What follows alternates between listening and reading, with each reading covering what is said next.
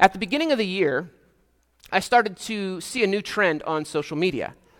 People kept sharing these posts. They seemed very cryptic, but they were a series of blocks, green and yellow blocks, and there were these like numbers associated with them. And I was like, I didn't have any idea what on earth this meant. But clearly, plenty of people understood it because it was like people were talking about it, sharing it back and forth. And after seeing it continue to circulate on Facebook, I was like, I got to Google this. So I don't even remember what I Googled. I Googled like green and yellow blocks, and all of a sudden it brought me to the world of Wordle. Wordle, it's a phenomenon you may have heard of. If you don't know, Wordle is this daily word guessing game. Took me 5 tries today.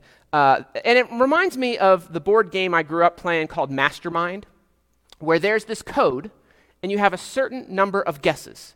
In this case, it's 6 guesses to get the 5-letter word. And after each guess, there's a series of clues.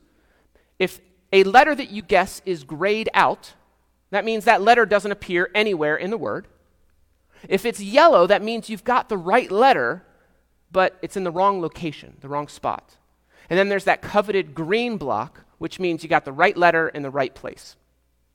Now, I think Wordle, one of the things that has been successful about it is it's a social game because everyone has the same word every day.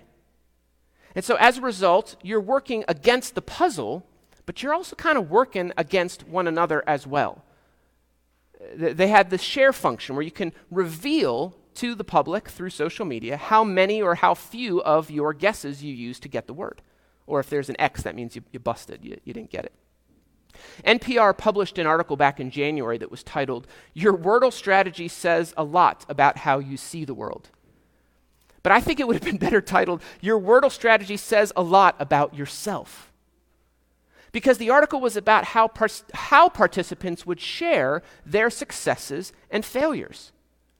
Well, one of the elements that struck me, which I didn't know until reading the article, is that Wordle has a hard mode. Now, in the hard mode, it means that if you guess one of the letters correctly with a green or yellow block, you are forced to continue to use that word in each successive guesses. Now, that makes it difficult because if you can guess a word, like you can eliminate letters more quickly by not using the same letter over and over again. Now, if you win on hard mode, there's a little asterisk that appears next to your guesses on social media. And so the article was talking about how people enjoyed sharing, kind of comparing people that enjoyed sharing that they beat it on hard mode with others, and those who kind of played hard mode on the honor system, right, following those same rules, but would do it anonymously, right, wouldn't get that asterisk at the end. They wouldn't get the public recognition for it. Now, Wordle, the craze, I would say, has died down a bit. I don't see it appearing quite as often. But what I think it revealed in us is that we desire to share experiences with others. But we often do so in a way that tries to solicit recognition for our achievements. When we're proud of our accomplishment, we want others to see it. Folks that I don't see posting every day, as soon as they get that Wordle and 2 guesses, that's when they're sharing it. We want to feel seen. We want to feel affirmed. We want others to know how smart we are, that we're able to conquer the puzzle of the day. We want that recognition. So keep that in your mind. Now, as I said a couple times in the service, we have been going through a sermon series through the 7 deadly sins. Now, these vices are not deadly because they're egregious displays of immorality. That's not what the 7 deadly sins are about, but because they're subversive. It's easy for us to live our lives and not see and recognize that we struggle with them. And I would argue that all of us struggle with each and every one of the 7. I was thinking about it this week that it's kind of like carbon monoxide poisoning. Carbon monoxide is a colorless, odorless gas. You might have a furnace that is malfunctioning, that is spewing carbon monoxide in your house. But if you don't have a smoke detector that can detect carbon monoxide or some other plug-in, you might never know to disastrous results. Right? If you don't start paying attention to the symptoms, the fatigue, the tiredness, the headaches, you might only realize what's happening too late. And I think that's the same way with these 7 deadly sins, that if we don't engage the signs of these vices in our lives, they're going to slowly poison our hearts and souls. So this morning, we're looking at the final vice in the list, which is vainglory. Vainglory is the excessive and disordered desire for recognition and approval from others. We have a human need to be seen and affirmed. And there's nothing wrong with wanting to be seen and affirmed. We desire to be thought well of by others and to think well of ourselves also. But like most of the sins that we've looked at, right, vainglory takes this positive desire or good human trait and disorders it. Vainglory is not just about desiring approval, but it becomes a fixation or an unhealthy attachment on our need to be liked or recognized. Right, this vice manifests itself in our lives when we frame the entirety of our identity around how we perceive the outside world views us. And so this can be a real difficult trap to sense, like carbon monoxide, especially when there's a virtue or a goodness that we practice that goes unnoticed. Right? Vainglory wants to broadcast that positive trait for all to see. Not for the trait in itself, but for the recognition that we want to get out of it. Now, if you're familiar with the lists of the 7 deadly sins, oftentimes what modern lists will put as that final 7th sin is actually the sin of pride. And vainglory and pride have a lot of similarities, but they're not the same thing. Now, in the writing of the church fathers, pride was included, but it was not included as one of the 7 vices. But it was a sign, it was the sin that was the root of them all. So if you think about a tree, think of pride as the trunk of that tree, and then these other 7 sins as the branches that come out of them, extending from the trunk. This is the same point that C.S. Lewis makes in his book, Mere Christianity, that pride is the source of sin, our sinful behavior, our rejection of God in our lives. So pride, I just want to contrast these a little bit for you so that we don't get confused, because there is some overlap. Pride is a vice where we are excessively concerned with excellence itself. Maybe it's our self-assurance to the point that we don't feel like we need anything from anyone else or need anything from God. It could be an arrogance or a condescension as we look down on others. Vainglory, by contrast, is focused on the display of my excellence. Let me give you a couple of examples, fictional examples. So the movie Beauty and the Beast, Gaston is a good example of pride. Gaston thinks that he is the best, and everyone else already knows it. He famously says that Belle is the most beautiful girl in town. That makes her the best. And he asks LeFou, don't I deserve the best? He's expecting an affirmative answer in that. He feels like he is owed Belle because she's the only one who is equal with him in beauty and charm. And we can easily observe and identify pride here because Gaston is arrogant. He is full of himself. It is clear that he is the villain of the movie. Now, I think a great example of vainglory is Professor Gilderoy Lockhart from the world of Harry Potter. Right, Gilderoy is this attractive wizard. He's kind of smarmy. I don't necessarily know what that word means, but I think that it applies to him. He's written a number of books recounting his adventures with all these sorts of fantastic creatures. Right, he's adored by the ladies. He's always, focused on his reputation more than he is magic, or more than he is being a professor. Harry is at detention one night, and detention is just Harry signing like his fan mail. The truth is, though, for Gilderoy, is that it's all a sham. All of his stories are fake. At least they're fake from him. He plagiarized all of them. He took the adventures of other wizards, wrote them down, and then confounded in this fictional book their memories so that they wouldn't remember them. So he could write and he could garnish his fame, and no one was the wiser. Right? Near the end of the movie, Harry Potter and his friend Ron figure out that Lockhart is not who he says he is. And Lockhart attempts to do the same thing with these two children, right? Because what was most important to him was preserving his status, preserving his reputation. Pride wants superiority. Vainglory wants what brings the most attention and applause to us. Right? Vainglory is more concerned with our reputation, what others think about us, than who we really are. I'm going to try to give you plenty of examples because I know for me this was one of the vices. Like, we all have some sense of what greed is or what gluttony or wrath is, but vainglory is one of those that I think can be hard to identify. And so I want us to look at how this might manifest itself in our lives. Now, I saw this meme a few weeks ago, and I chuckled at it. I meant to bring it up last week because it fits with envy, but I forgot. But I think it fits just as well here. Now, if you're listening online afterwards, this is a picture of Richard Simmons kind of looping his arm in William Shatner, kind of staring very intently at him. And overlaid on Simmons is this line, "My kids." Right? And over Shatner, it says, "Talentless YouTube stars."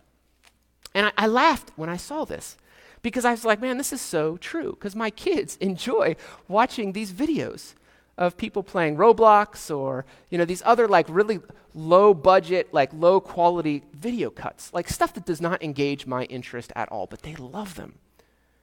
And I know that there are a lot of kids, so many kids of our youth want to make YouTube videos, right? They want to get their stuff out there because they feel like if this is out there, I might get discovered. Right? That they'll have this hidden talent that's revealed. That they'll be the next celebrity. And I think that's the allure of these videos, right? Because my kids think if they can do it, man, I can do it as well. I can get 1 million hits. Why not me? Right? The desire is to be recognized behind this. Now, I look at the meme and I chuckle. And I point to it, and it's not up there anymore. I point to it and it's like, of course, this is so silly. These kids are silly that they're fixated on these talentless stars. But you know what? Then I think about it. I'm like, man, I got the same track playing through my head. It just manifests itself differently. Right? Instead, I go to Facebook or I go to Twitter and I write what I think. I've done this on Twitter too many times. It's kind of embarrassing to say. But I have this like really meaningful or profound idea that comes up. And I'm like, I'm going to put this out there on Twitter. And so I tweet this thing out. When it's out there for a while, I go back and check, like, how many likes does it have? How many people have shared it? And I'm like, what do you mean no one? Like, this is a stroke of brilliance. Why is this not getting the traction that it deserves? Right? So maybe I laugh at my kids, but I should be laughing at myself as well, because I do the same thing. Perfect example of vainglory. Fixated on the perception that others have of me. That others will think, wow, this guy's smart. Wow, this guy's profound. And social media, we've talked about this a lot. It's really bad in this manner, and I don't mean to be apocalyptic. Like, social media has come up as one of the aggressors, if you will, for us over and over again, area of temptation for us as it pertains to these vices. I haven't given it up, but it's clear that there are elements of social media that if we are not careful can be really damaging to us spiritually. Whether it be the frequency of our posting, the articles that we choose to retweet, or things that are, we're trying to cheat or beat that algorithm to kind of get it out there, to get that social traction. One of the things that came up that I notice a lot in times of social media is, depending on your side of the political aisle that you reside on, one of the things that's really in vogue right now is being woke. Right? Wokeness is about being aware of social problems, especially as it pertains to racism and inequality.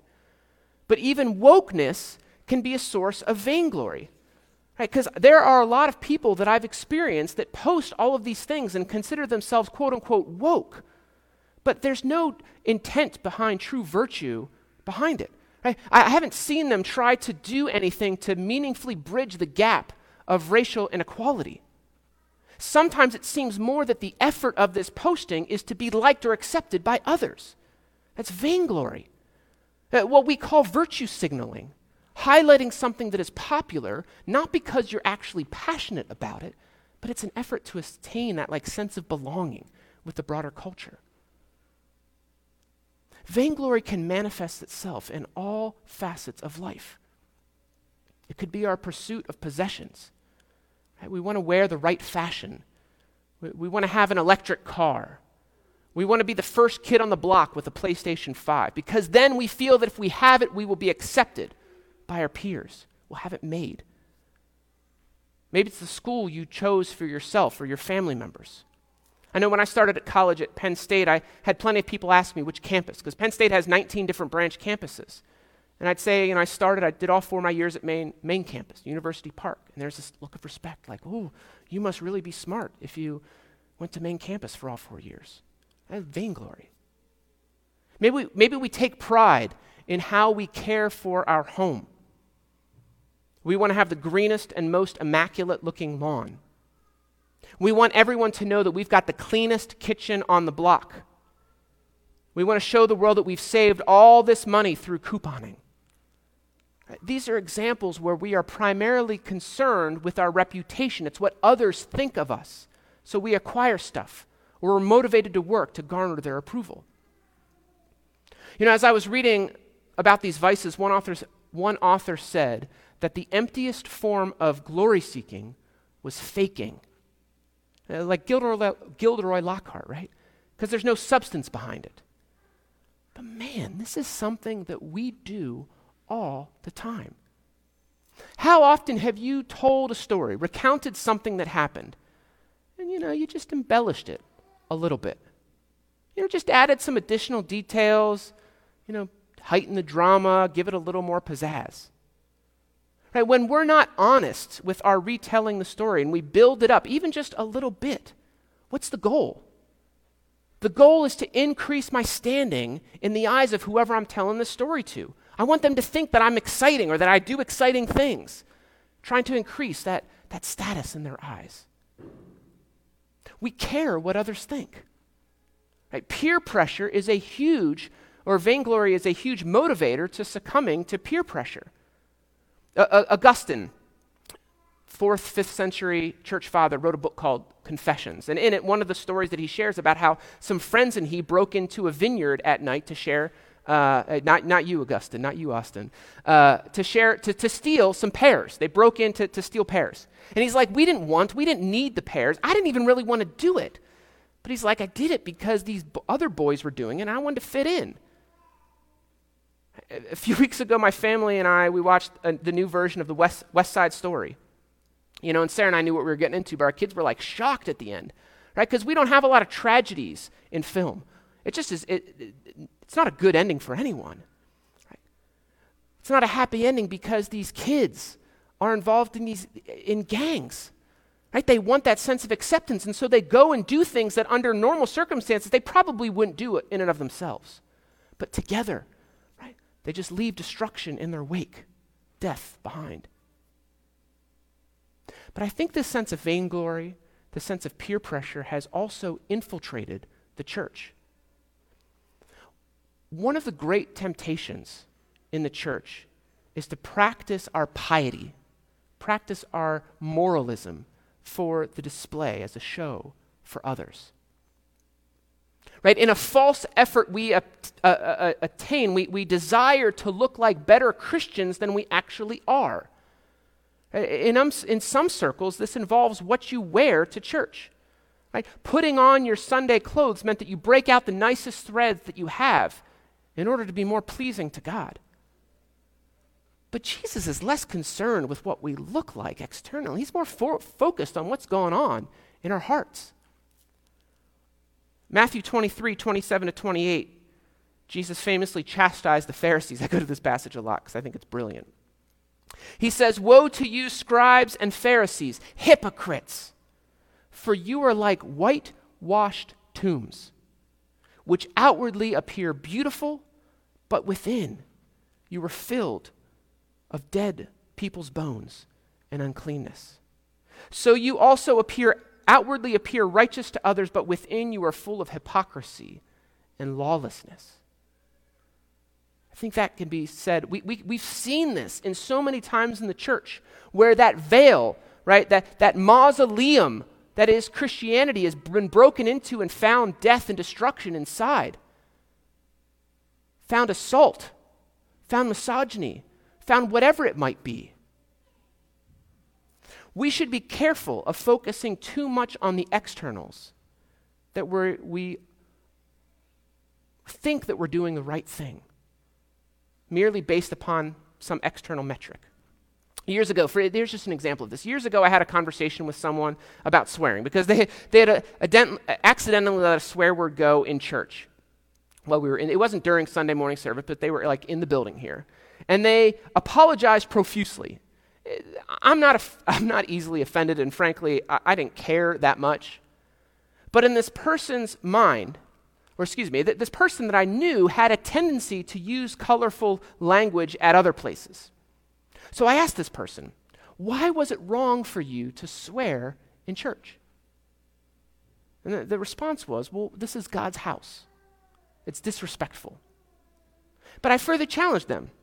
I said, is God not also present at your home, at your office, at the grocery store? Why is it wrong to swear here, but not wrong to swear in those locations?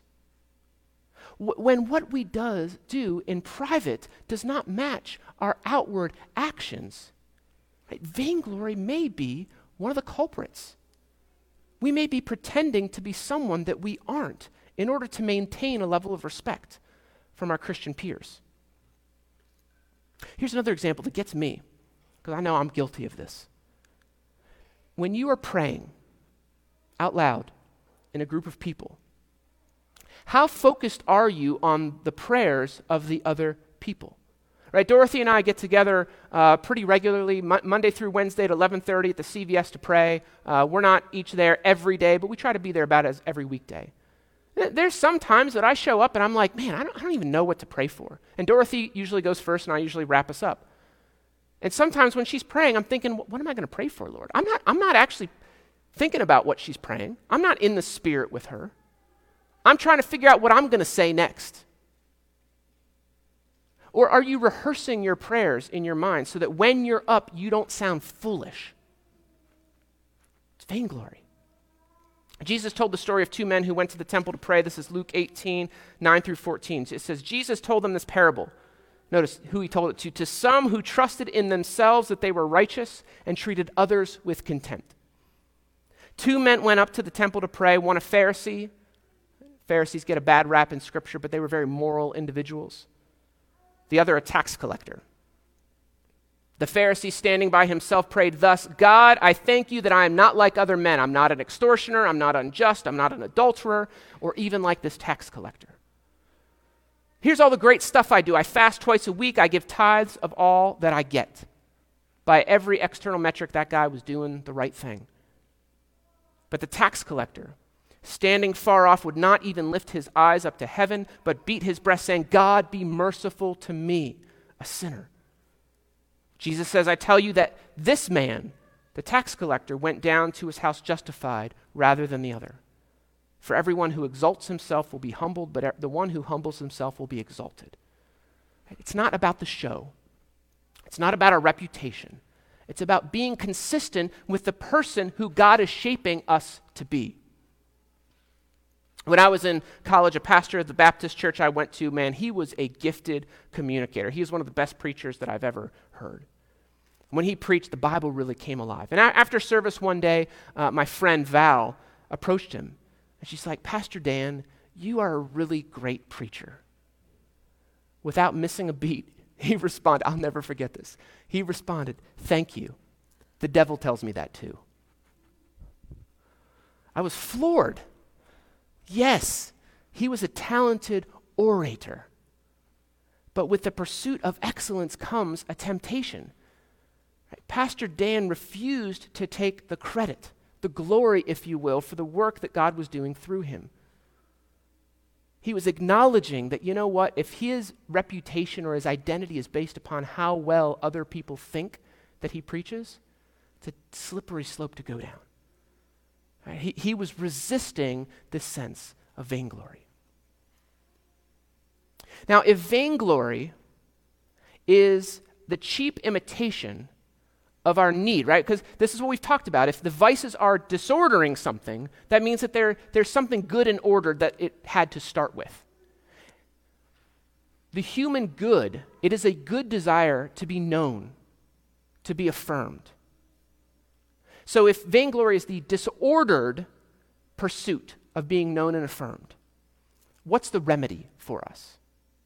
What's the antidote in order to help us deal with this prevalent vice in our lives?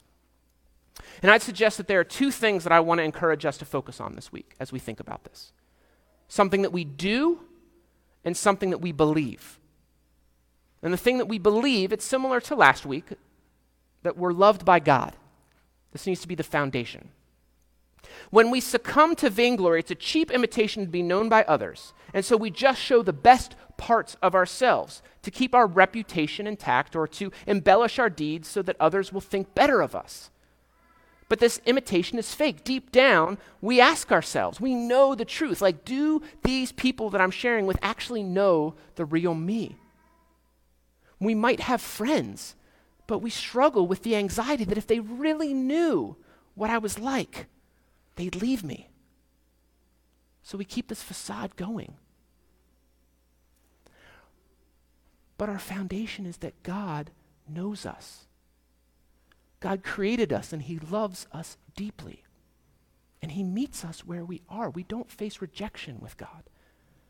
I want to read for you from Psalm 139, 1-6 and then 13-16. Listen to these words of God, these intimate words of God and the profound knowledge of us, of our person, of our character.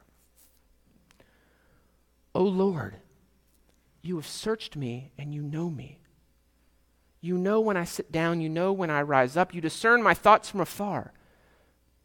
You search out my path and my lying down and are acquainted with all of my ways. Even before a word is on my tongue, behold, Lord, you know it altogether. You hem me in behind and before, and you lay your hand upon me. Such knowledge is too wonderful for me. It is high. I cannot attain it. And picking up at 13. For you formed my inward parts. You knitted me together in my mother's womb. I praise you, for I am fearfully and wonderfully made. Wonderful are your works. My soul knows it very well. My frame was not hidden from you. When I was being made in secret, intricately woven in the depths of the earth, your eyes saw my unformed substance. In your book were written every one of them, the days that were before me, when as yet none of them had come to pass. God knew us before we even existed in this bodily form. God loves us. I said last week, he loves us as we are, and he loves us too much to let us stay this way, but he meets us where we are, brokenness and all. This is the foundation, I would say, of breaking out of almost all of the vices. That we are known and that we are loved by God. Paul tells us in Romans that when we are found in Jesus Christ, that there is no condemnation for us. We'll never be rejected by God when we're found in Jesus. And that gives us this foundation of love, of self-worth, that allows us to be honest with ourselves, but also honest with others about our true character and nature. We can be transparent, not keeping up this facade. But specific to vainglory, I think there are some disciplines that we can practice, some things that we can do to help this process of transformation in us. Every week I've given you a virtue that opposes the vice. This virtue is a mouthful. That's why I wrote it down. Magnanimity. Magnanimity. When I read that, I was like, I don't even know what that means. I had to Google it. Leave it to these Latin church fathers to come up with these like really big words. But magnanimity is when you showcase, not like for display's sake, but when you give people acts of virtue to others. And they can be great or they can be small. And especially if you do them to someone who's a rival, right? Loving those who hate you, as Jesus said. Or someone who is in a lower kind of station than us. I prefer to think about it this way. Mother Teresa quote, do little things with great love. Right? That's magnanimity.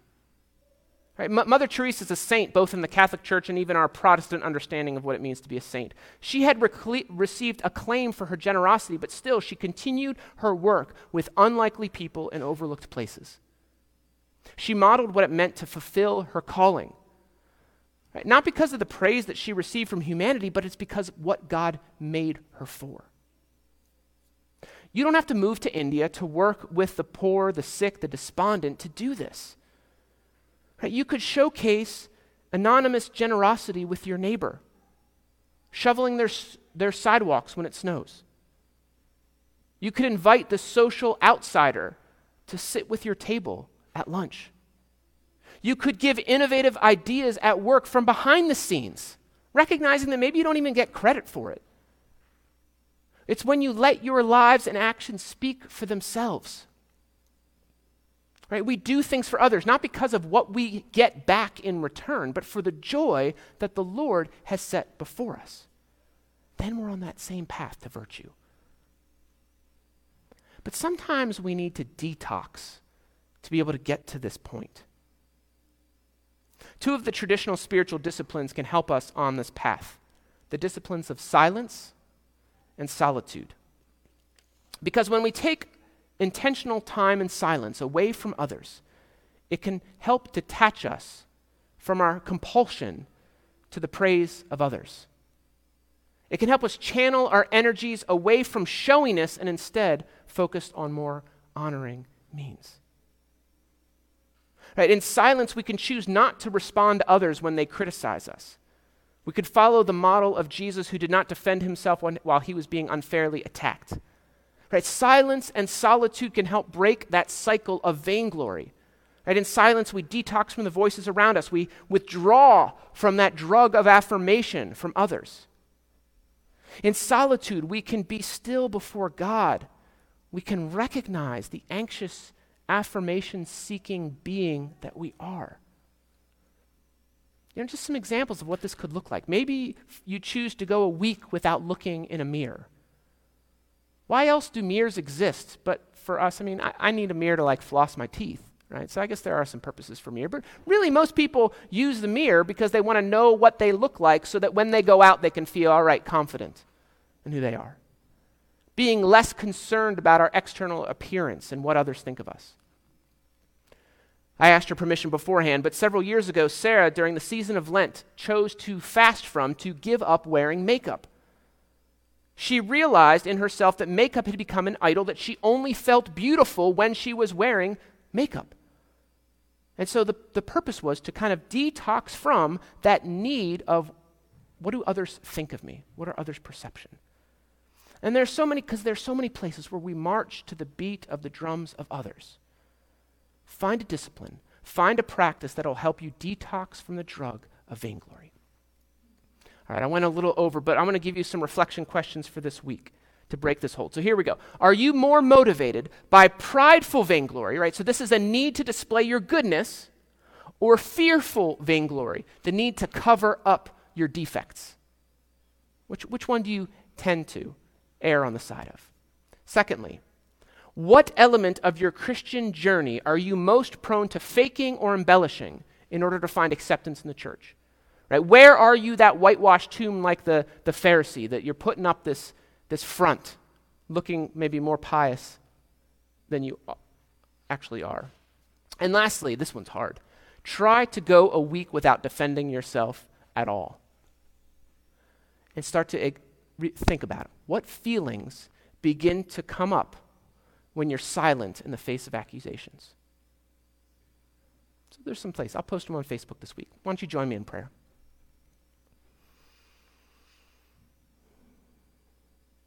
Lord, thank you for your love for us. Lord, I love that intimate language that you knit us together in our mother's womb. Lord, you knew us before the foundation of the earth was formed, and you love us. May we rest in your love, knowing that we may be rejected by people, but we are not rejected by you. Allow us to be more integrated, more wholesome in that internal and external matching one another, that we might display the grace of Jesus Christ in our lives to a watching world. Not for show, but for your glory. Lord, lead us in paths of truth today and every day. In Jesus' name we pray. Amen.